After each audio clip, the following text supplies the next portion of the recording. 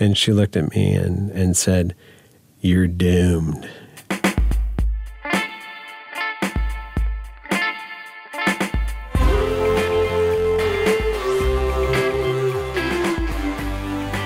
From Wyoming Public Media, this is Human Nature, real stories where humans and our habitat meet. I'm Caroline Ballard. In this episode, we'll hear about a man who takes a trip. Patrick Dobson was feeling stuck in his life in Kansas City. He had a young daughter, but he lived alone. His relationships weren't working out, and he was working a dead-end job. It was in this state of distraction as I was painting this floor that I suddenly looked up and realized that I'd painted myself into the middle of the floor, just like in an old Max Sennett movie.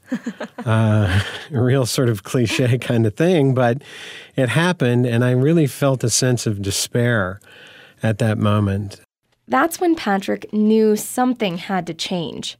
So he decided to take a long walk to figure things out. When I decided to walk to Montana, I let out the news very slowly. And when I decided to tell my daughter's mom, my daughter's brother's sitting there. He's not my son, but he's her brother. He was in 6th grade, and they were studying the Lewis and Clark expedition. And he looked at me and he said, "Well, if you're going to be all the way in Montana, why don't you canoe back on the Missouri River?" And I was like, no, that's not going to happen.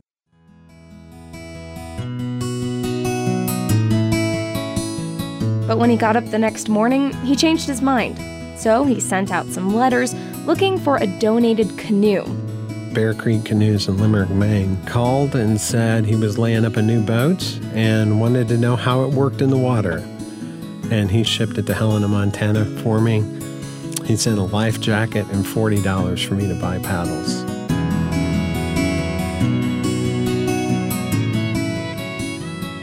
I had never been in a canoe before, except for one drunken weekend about 10 years before. And when I walked off my porch on May 1st, 1995, I was walking into a world that I really wasn't prepared for. But between his porch and Helena, Patrick had to walk 1,300 miles. By the time I got to Helena, I realized that I hadn't really let myself think about the river trip at all. And I was really scared. I had no idea on how to canoe the river. I had no idea how I was going to get my boat from Helena to Kansas City. When I was in Helena, I went to the sporting goods store that took delivery of my canoe. The boat was 16 feet long. It had a very shallow draft, and it was purple. It was grape purple. And the guys in Helena, Montana at the sporting goods shop said that they'd never seen a canoe that was so ridiculously colored as that one. Now, I didn't think it was ridiculous. I thought it was cool because it was my boat. And I asked them, I said, "Can I get a canoe lesson? Is there somebody I can get a canoe lesson from?" And they recommended me to this guy who was, they said, well known in Montana for his whitewater canoeing skills. So we met on a particular day, put the boat on his truck, and we went to a pond in Helena City Park and put my boat in, and he, for the next hour, yelled at me while I zigzagged across the lake, and he tried to show me how to do a J-stroke, and I couldn't get it right, and he would yell at me that, he can't understand how come I couldn't get the J-stroke right, and he told me to sweep, and I swept and turned the boat over, and he told me to pry, and I pried and turned the boat over again.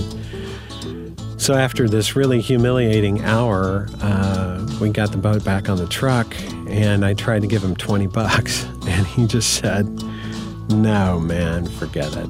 I just consider this saving your life." And then I asked him, "Have you ever been on the Missouri River?" He said, "Oh, no, I'd never go out there. It's too dangerous."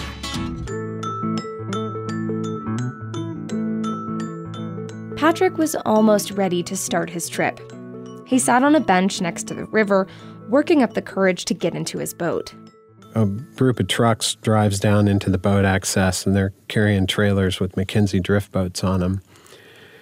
And the workers start unloading these boats and getting them in the water, and there's a bunch of dudes standing around, and dudes in the real sense of the word.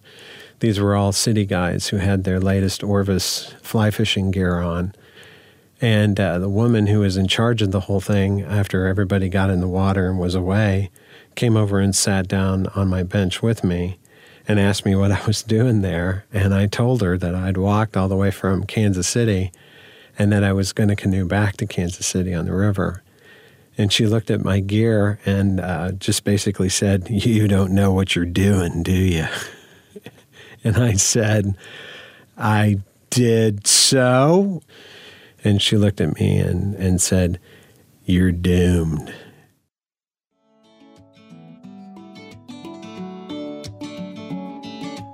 I took off the next morning, and I barely knew how to maneuver my boat. But because of the current, the river really took me where it wanted me to go.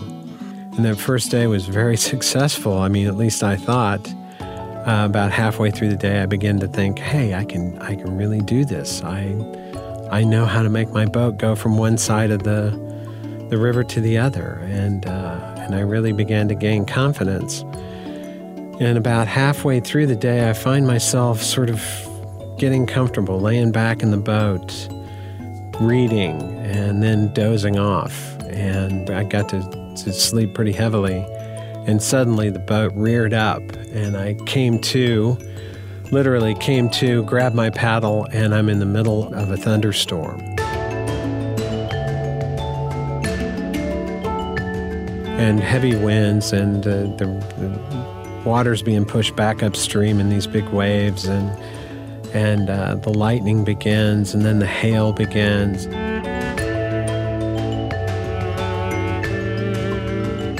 I can't figure out whether I'm supposed to take shelter under the cut bank or over on the lee bank. And the lee bank has these big cottonwoods and these willow trees. And it had gotten dark, and I finally just let the wind and the river and my paddling take me into the willows under those cottonwoods. And I've seen cottonwoods break up in heavy storms. And sure enough, a branch off one of those cottonwoods breaks and lands about a foot away from the canoe. And it wasn't just a branch or, a twig. I mean, this was telephone pole size branch.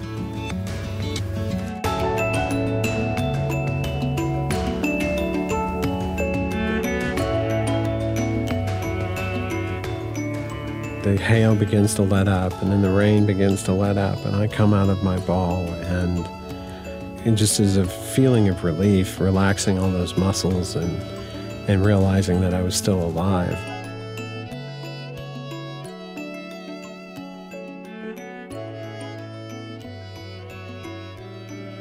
I get back into the stream, and as soon as I round a corner, not 200 yards away from where I was stuck in the storm, was the place I wanted to camp that night. And I erupted into just hilarity, because here I was thinking that I was going to lose my life, and I was so far away from everything. And then right around the corner was the town of Ulm, Montana.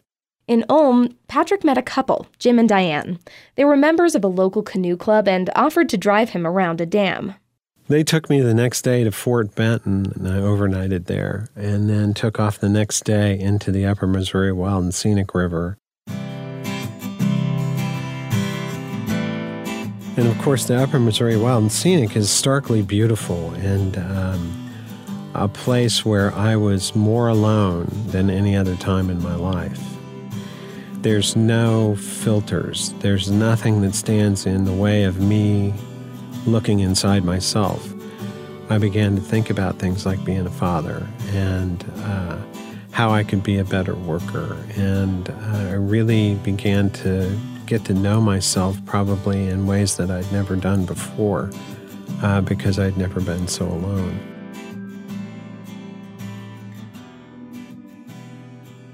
Patrick's view of the river was changing too.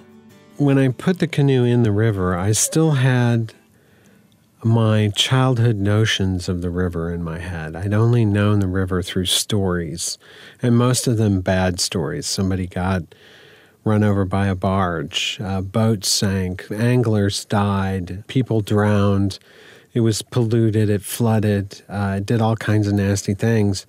that it was big and that it was dangerous and that it would somehow claim me if I let it. In some way I had to fight it. I found out very quickly that I didn't need to fight the river. As a matter of fact, when I fought the river, that's when I had the most difficulties. The river took on a life of its own, and I began to know it in its nuances. But then the river began to look different. In the Great Plains, the Missouri River is 700 miles of dammed reservoirs, more like lakes than a river. No current, plenty of wind. And I had heard these terrible stories about, people on these lakes and how they couldn't get across and how they'd become windbound and all of that. Well, my first day in the lake, I made 24 miles. And I thought, well, I've got this thing licked. This is an incredible experience. All this stuff about the lakes must be untrue. And so I'm having a great time, and I almost start a forest fire accidentally, and and the next day I get up, and that's when the winds began. And I made it about a mile that next day, and I spent the next 3 or 4 days paddling for hours to make 100 yards, 200 yards. As a matter of fact, at the end of 5 days, I decided I was going to go back to my campsite to get a pocket knife that I'd left there. And it took me a half an hour to walk back to my campsite that I was at 5 days before. And I thought, that it would just be easier to put the boat on my shoulders and walk. But I decided one day that I would get up and paddle in the dark, which was one of the things that really scared me, to paddle at night. I got up very early before the sun. It was still dark, and I was able to make quite a few miles before the dawn. And when the dawn came, the lake really began to rise and swell.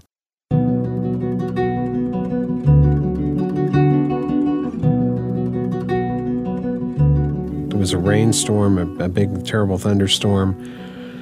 I actually got to see a water spout come across the lake right toward me. And I was standing outside the tent, and I was really excited. I had this sort of John Muir moment where I was sort of feeling the electricity of the storm and letting it pulse through me and all this.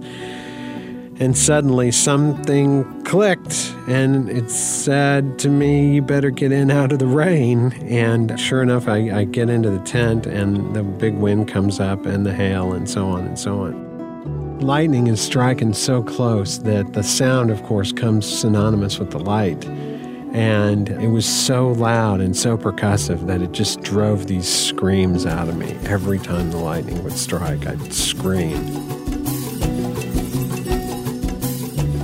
The storm, over time, became just a rain, and I got out of the tent and sat and looked at the lake under the starlight, and really had this beautiful moment when I was deciding that the next morning I would get up in the dark and then take off and try to get in as many miles as I could. That day, I did my first open water crossing. So you can't go down the shores of the lake, or else you'd be going really hundreds and hundreds of miles. So you have to make these long open water crossings between the arms of the lake. And that was harrowing, because then once I got out from the shore, I was in full barrel wind, and I was cursing, and I even cursed the name of Franklin Delano Roosevelt, because under his administration this lake was built. Hundreds of miles of FDR's reservoirs were still ahead of Patrick. That's when he decided the only way he could finish the trip was to bypass all those reservoirs. I had to realize my limitations and really allow the trip to become the thing it was on its own, rather than something I thought it was supposed to be. So Patrick found a man in Williston, North Dakota, willing to drive him the 650 miles to Yankton, South Dakota. When I took off from Yankton, I was back into a part of the river that I was familiar with.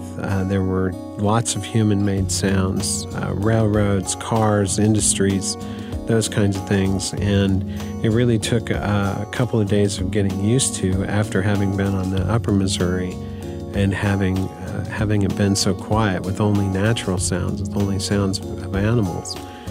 But I kind of relished it. I really did kind of like this mix of human and nature together, because even though those sounds were all around me, the way that the river works made me feel as if I could have been 1,000 miles away from them at the same time. After all, nobody's looking for you on the river. No one knows you're out there. And so I had this feeling of being close into society, yet very, very distant from it. And by this time, I also have this feeling that I want to go home. You know, I want to go home and I want to be with my kid, but I don't want to go home because that means getting a job, and that means perhaps getting back into the same sorts of routines and the same kinds of frustrations that I had before. And it also meant leaving what was really becoming this perfect life on the river. And I had this feeling of really wanting the river to be longer. You know, if it's somehow it could stretch itself out by itself so that I wouldn't get to Kansas City. In Omaha, Patrick met another man who was on a similar trip, except this man was not having a good time. So Patrick suggested they float together for the last leg of the trip. I almost always just say it was 2 weeks of perfect life. We did whatever we wanted to do. If we got to a sandbar we liked, we stayed 2 nights. I mean, it doesn't take 2 weeks to get to Kansas City from Omaha in a canoe. But we took every bit of 2 weeks to get there. We didn't put on our shoes except to go into town to buy peanut butter. We swam when we wanted to swim. We fished when we wanted to fish. We shot guns when we wanted to shoot guns. It was really the perfect life. And when I arrived in Kansas City, I was excited to see my daughter, but very disappointed that the trip had ended. What was it like to step out of the canoe for the last time? It felt in a way that I was saying goodbye to an old friend. In some ways, I had formed that boat to me, but more importantly, that boat had formed me to it, so that I had become familiar with it, and it fit me like a glove. I had become comfortable with myself on this trip. I'd learned a lot about myself at the very end. All of my fears that I'd sort of stacked up over the river were largely unfounded. The river, I had a feeling, would always be there for me.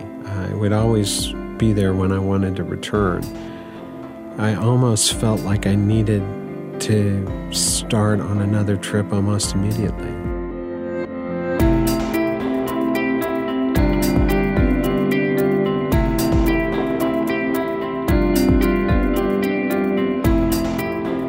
Did you ever learn the J-stroke?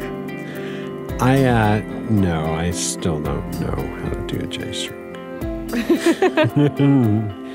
I wind up paddling on both sides of the boat, and it gets me where I'm going just fine.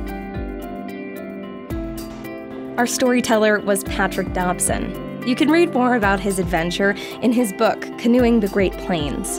Patrick is now married and has adopted a son. He plans on floating a large section of the Missouri River with his son next summer. If you have a story to tell, get in touch through our website, humannaturepodcast.org. And if you like the show, share it with your friends. I'm Caroline Ballard. The show was produced by Aaron Jones and Ryan Oberhelman. Anna Rader is our digital producer. Our senior producer is Micah Schweitzer. Special thanks to public radio station KCUR in Kansas City for helping record this episode. The theme song is by Caught a Ghost. Human Nature is a production of Wyoming Public Media. It's human nature.